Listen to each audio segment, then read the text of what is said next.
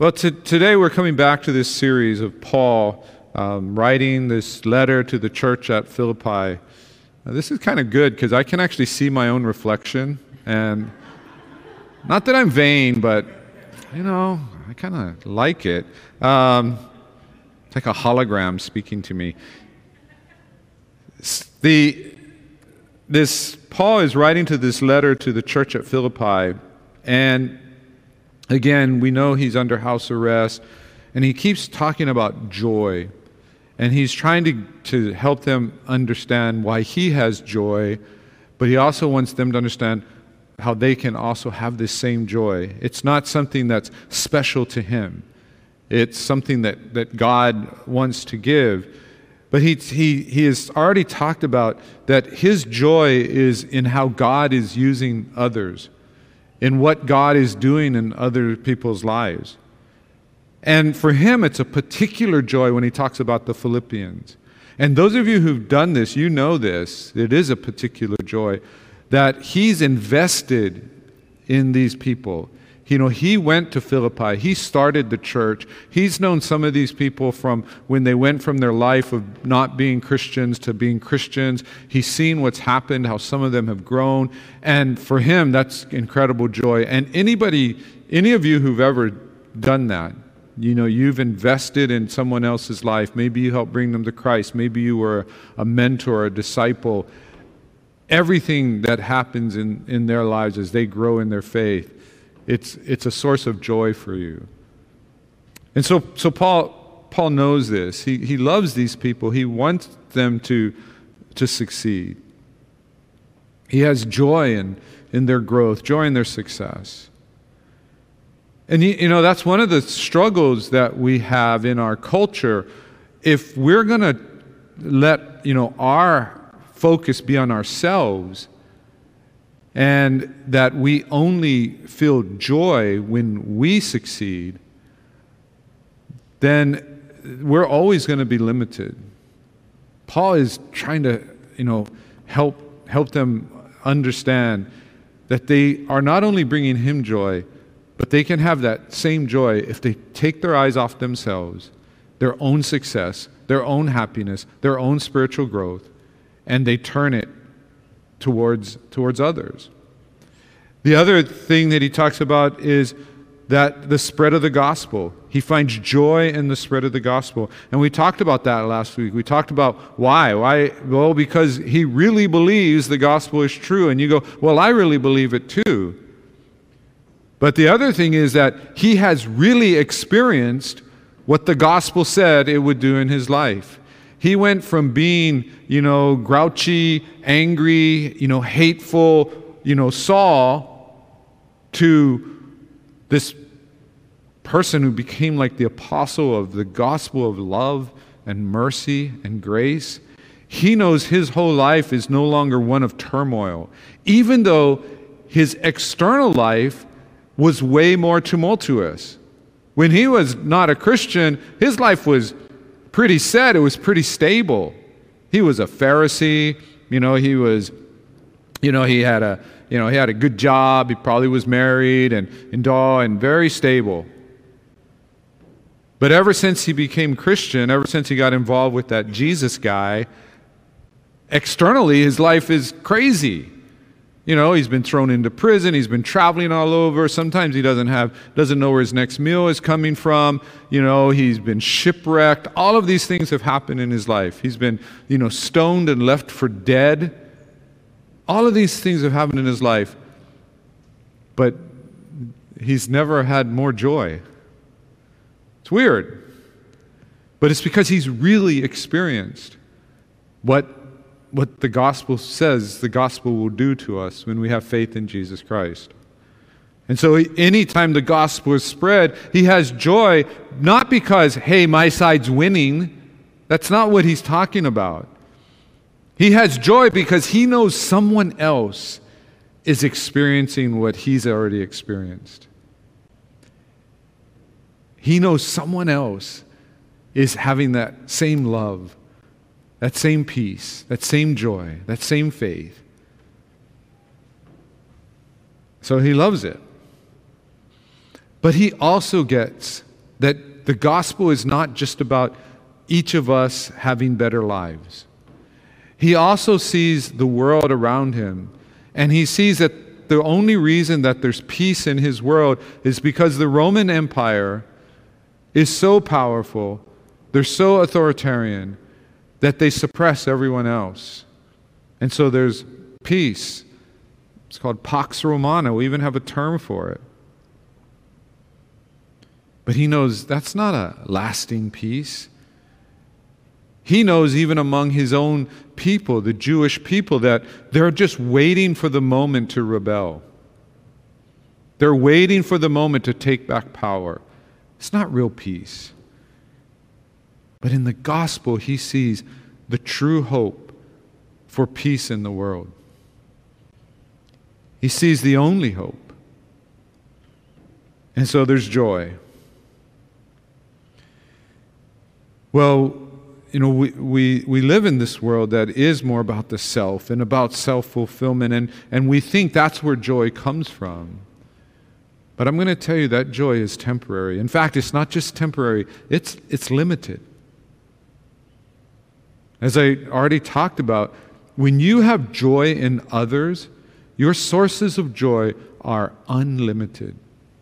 If over the years, if you're a little bit older, if over the years you've been investing in so many people's lives, dozens, if not hundreds, then it just keeps coming back to you every time you hear about what God is doing in their lives. Every time you hear about what they continue to do in their faithfulness.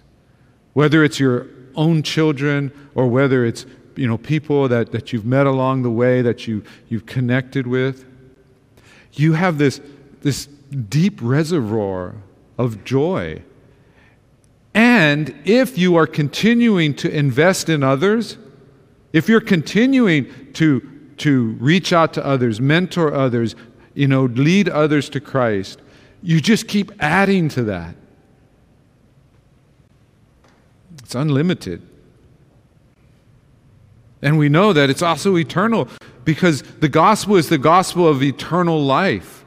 So we know that, this is not just going to end when that former disciple, that I helped lead to Christ or I helped mentor, that when they die, it's not over. It's eternal. There's joy even then. That's why Paul says those words that we sung a couple weeks ago. He who began a good work in you will be faithful to complete it. Paul finds joy in knowing that in the day of the Lord, all of these people are going to be there. Completed works. It's awesome. It's joy. And so that joy we come is not just from what we did in the past, it's what we're doing even now to invest in others.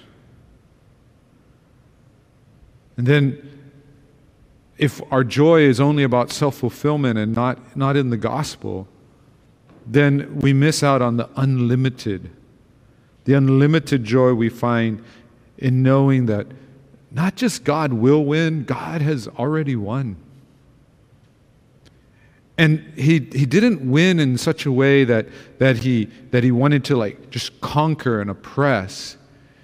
He won in such a way that everyone can win. Everyone who will express faith in Jesus Christ, everyone who comes to repentance, they can all win too.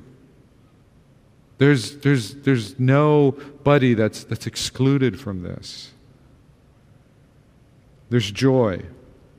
There's comfort in knowing that God has indeed won. Well, that's what Paul's showed us so far, and he's going to show us some more today. Just remember, he's under house arrest. Just remember, he's facing a potential death sentence.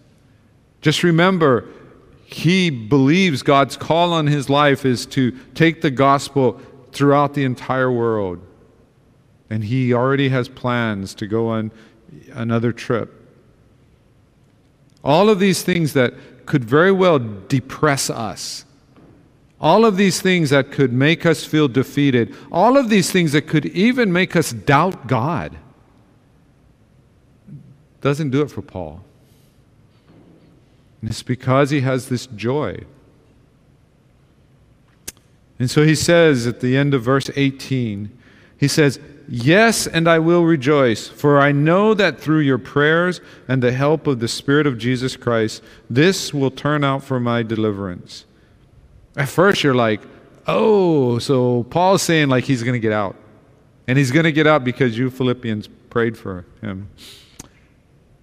He says, "As it is my eager expectation and hope that I will not be at all ashamed, but that with full courage, now as always, Christ will be honored in my body, whether by life or by death." Oh, wait a minute. When he was talking about deliverance, he wasn't necessarily talking about your prayers are going to get me out of prison. Because if that were the case, why did he say, whether by life or by death? But I want you to kind of back up to the main point. The main point isn't whether he's going to live or die. The main point is that he would not be ashamed. That with full courage, Christ will be honored in him. No matter what the situation. Nothing else matters. Nothing else matters. He's not ashamed. With full courage. He wants to know that whether he lives or dies, he will be able to stand before the Lord. It's kind of amazing. But you see, Paul gets it. Paul gets that if the gospel is just a message, then, hey, message delivered, let's all go our separate ways. But the gospel is more than a message. If it's just a message, we could just write it down and hand it to people. But Paul knows it's more than just a message. It's more than just words being put together. It has to do with what that message has done in your life. What that message has done in his life. Has it done what it said it would do? Has he been changed? Is he loving his enemies? Is he blessing those who persecute him? Is he forgiving those who don't deserve to be forgiven? See, we can't get out there and present the gospel and defend the gospel if the best evidence against the gospel is that it has done nothing to your life. It hasn't had any effect. You haven't been transformed. You may not hate your enemies, but you really don't love them. You may be the kind of person that doesn't hold grudges. I'm not going to hold a grudge, but I'm not going to make peace either. Has the gospel changed your life?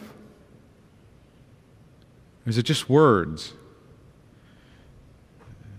You see, Paul says this changed my life because you know what? In every situation, whether this time is going to lead to my death or whether I'm going to be here for another year or whether I'm going to be set free, I will desire to honor Christ in all situations. Situations don't matter. They don't change how I am and what my goal is, my objective is. It's like, can we say that? It's hard. And notice, he's not saying this after the fact. He's not saying this after he's been released and looking back and saying, I was willing to die. But, God let me out, so it's cool. It's easy to say after the fact. But right there, in the middle of it, he's willing to entertain the thought that this might not end the way that some people might think it should end, with him being free.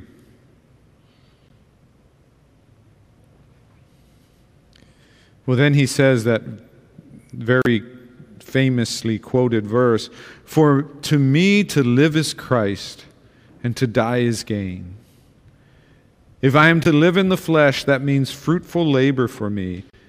Yet which I shall choose I cannot tell." So he's saying, if it's up to me, I don't know. They're both good options, living or dying.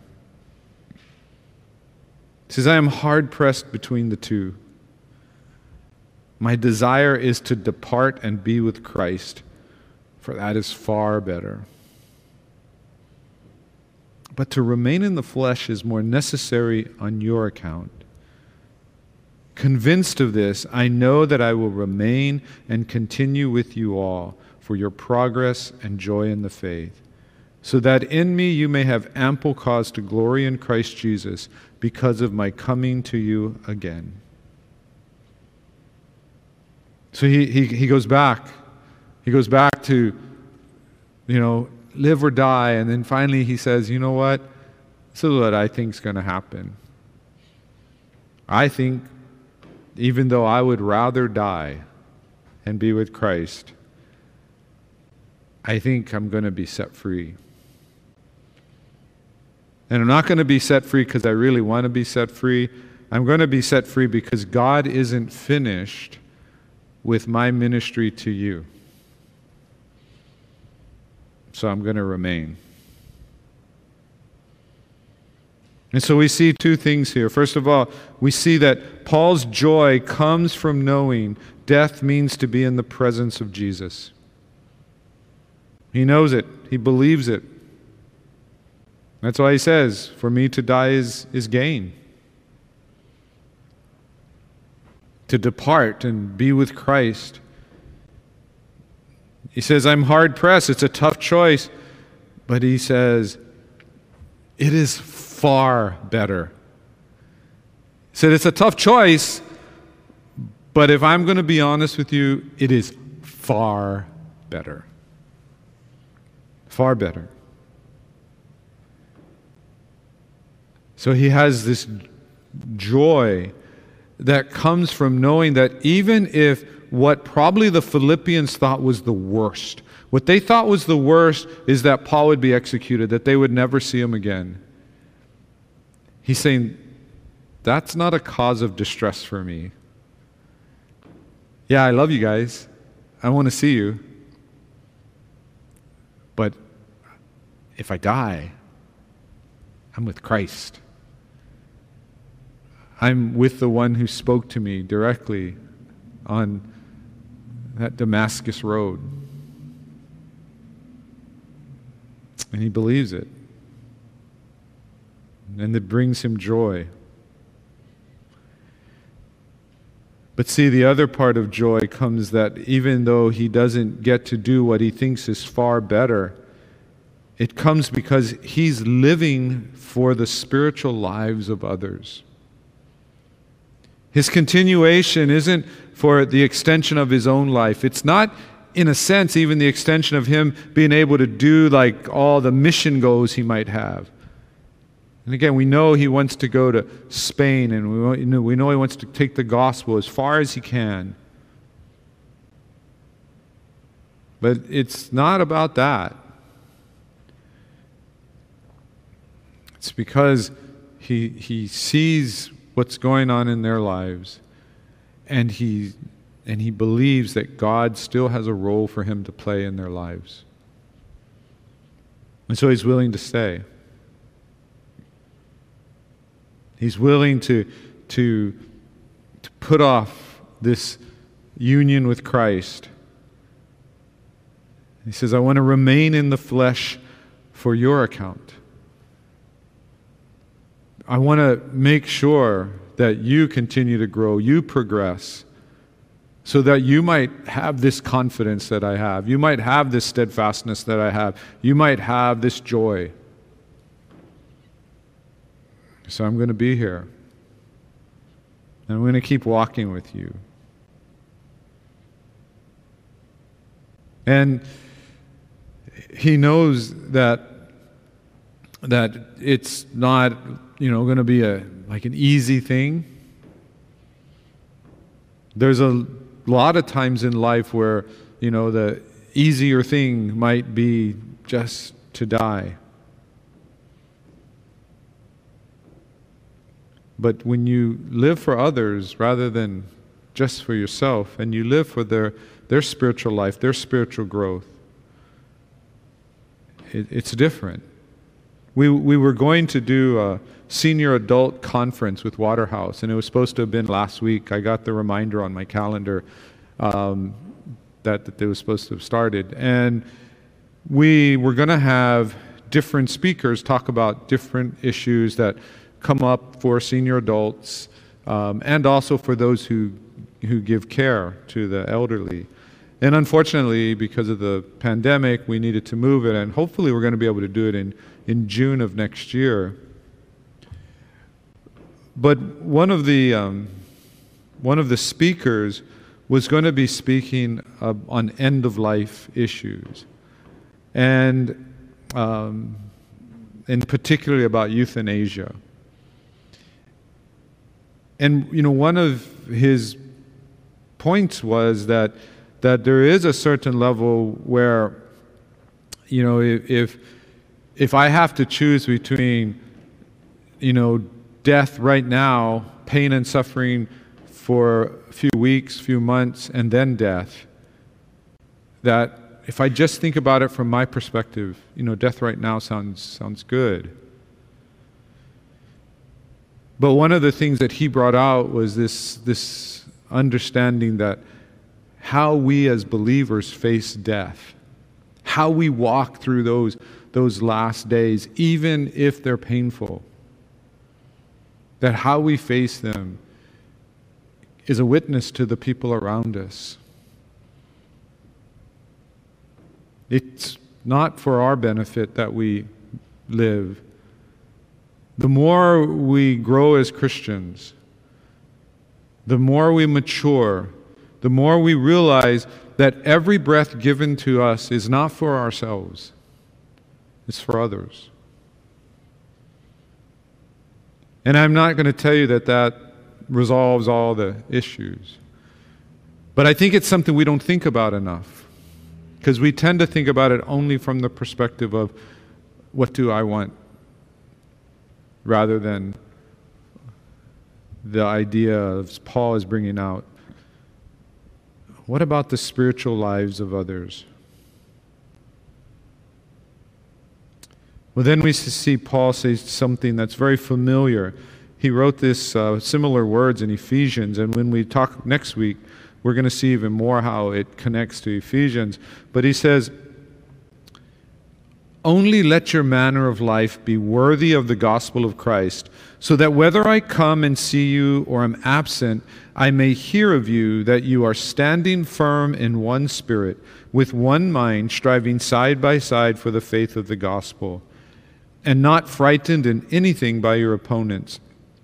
This is a clear sign to them of their destruction, but of your salvation, and that from God. For it has been granted to you that for the sake of Christ you should not only believe in him, but also suffer for his sake, engaged in the same conflict that you saw I had, and now hear that I still have. And so he tells them, I'm going to come see you. I'm confident that God is going to free me because there's still work to do. And I need to do it. I need to be there. But he says, let your manner of life be worthy of the gospel. He's trying to help them understand that there is joy that comes from living in unity with your brothers and sisters in every situation. In the next 2 weeks, after this week, the next 2 weeks, we're going to talk more about how Paul talks about church unity and the importance of church unity. But there's a joy that comes when we live life in unity with one another. Because it's more than just unity. Again, some people's idea of unity is, absence of conflict. That's not unity. Unity has this idea that he's talking about here, where he talks about where we stand firm in one spirit, that we're striving side by side for the faith, that it's more than, oh, there's a lack of conflict. So much more. And so he's been modeling for them real joy up to this point. And he's been showing them how his concern is for them and not for himself, even though he's the one who's in prison. He's the one who's facing death. And he's trying to model for them what he's going to teach them really soon. And he's saying, as he said in Ephesians, walk in a manner worthy of your calling. Live in a way worthy of the gospel. And worthy does mean unity, but it's more than unity. It's a unity that's held together by love. It's sealed with I call it the mortar of church unity is humility. That it doesn't mean that we're all the same. It doesn't mean that we all bite our tongues. That there's true joy. And he's helped us understand that. You see, because if you're part of a church for any period of time, then what should be in that church besides you are people who've invested in your life, mentored you, discipled you, and there should be people that you've invested in. And if that's the case, then there should just be joy in seeing each other grow. I'm bringing joy to people who invested in my life. I'm receiving joy from those who I've invested in. And then I see us as a church collectively. I look at that and I see the growth that takes place there, and that brings me joy. Again, this deep well of joy that can come. But we've unfortunately taken away that joy by making church something different. The more we make Christianity only about an individual relationship with Christ, the less importance we place on the joy that comes when we are truly a community of faith, when we're truly a family, when brother and sister is a term that means that we are that close. And our emphasis, especially in the United States, and especially among evangelicals, and especially in the 20th century, has been so much on the individual. And don't get me wrong, you need to have a personal relationship with Jesus Christ. Don't ever think I would ever say anything against that. You need to have that. But if your personal relationship with Jesus Christ doesn't lead you to a deeper, loving, joyful, peaceful, harmonious relationship with other believers in Jesus Christ, I'm not sure you have a personal relationship with Jesus Christ. Because the Bible says it is a natural result of it. It is not optional. And the biggest problem we made in the 20th century was to make it optional. Being part of a church was optional. And then even if I am part of the church, how I engage in the church, it's optional. Everything was optional. Build your own faith. Build your own Christianity. And a lot of people that individually are really just devout in their prayer life and they're looking at God's Word, they don't connect with anybody else in the church. They have this great, people talk about vertical relationship with Christ, but it hasn't led to deeper fellowship with each other. There's joy there. Paul wants them to know that joy. He wants us to know this joy. But don't miss what he says. And this is one of these times I'm glad the context is where it is, not to say that this doesn't apply to us at some point, but look at what he says in verse 29.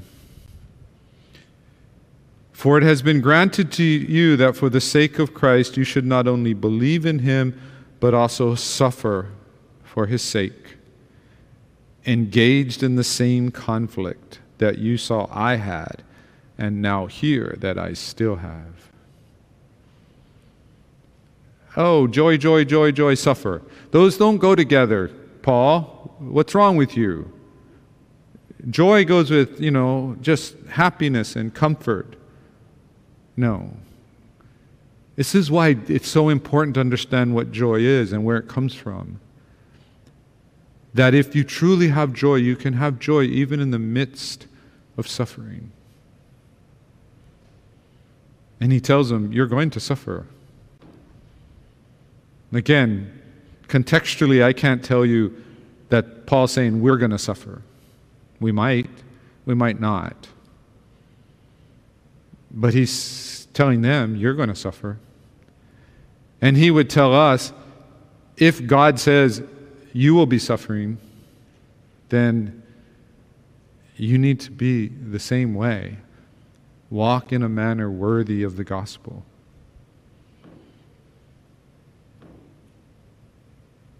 He tells them, it doesn't matter. In fact, he uses that term, he's granted to you. It's almost like he's made a gift of suffering to them. He's granted to you. It's granted that you would suffer. And you might go well, of the things God could give me, suffering's not anywhere near the top of my list. I like all those other things, eternal life, joy, peace, grace, all that. That's good, but suffering. But Paul's trying to help them see what hopefully they see in his life. He is suffering, and yet he has joy. He is suffering, and yet he's concerned about others and not himself. He is suffering, and he's proclaiming the gospel more than most of us who've walked around free our entire lives.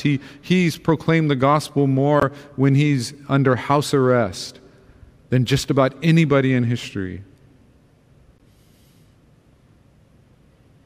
He's showing them, look, what I'm talking about, it goes into all situations.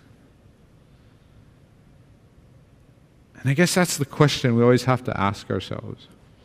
Do we have that joy?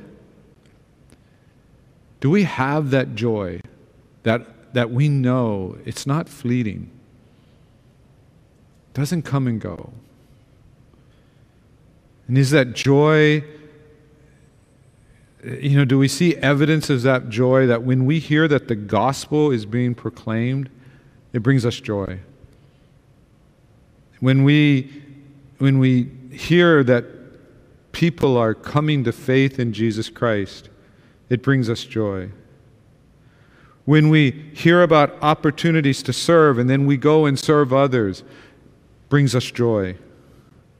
When we invest in others people's lives and we see them grow in their faith, brings us joy. When we see the church becoming more loving and united, becoming closer to working together, cooperating better, when we see that, does it bring us joy? Do we have joy knowing that in every situation, whether we live or die or suffer or in times of blessing, that we will honor Christ in how we live? Do we know that? Do we know that with all confidence that in every situation our deep desire will be to honor Christ? And does that bring us joy? Well, I hope it does. I hope you know that. But if you don't, we know that this begins with true faith. It begins with faith in Jesus Christ. It begins in dying to self and saying, I'm going to trust only in you. It's not about me. It's not about my happiness. It's not about my comfort. It's about living for Jesus Christ. It's about allowing His Spirit to come into my life and change me and transform me. See, I don't know what's worse.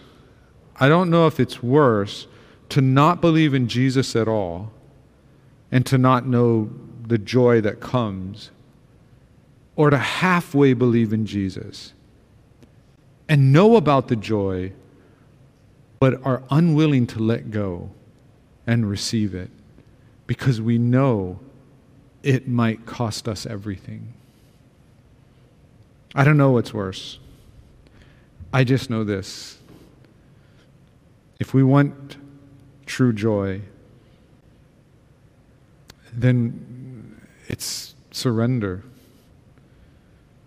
It's surrender to Jesus Christ. It's faith. It's calling upon Him as not just Savior, but calling upon Him as Lord. And knowing that the path that He walked was a path that led to the cross. And that if we follow Him, our paths might lead in the same direction. Let's pray.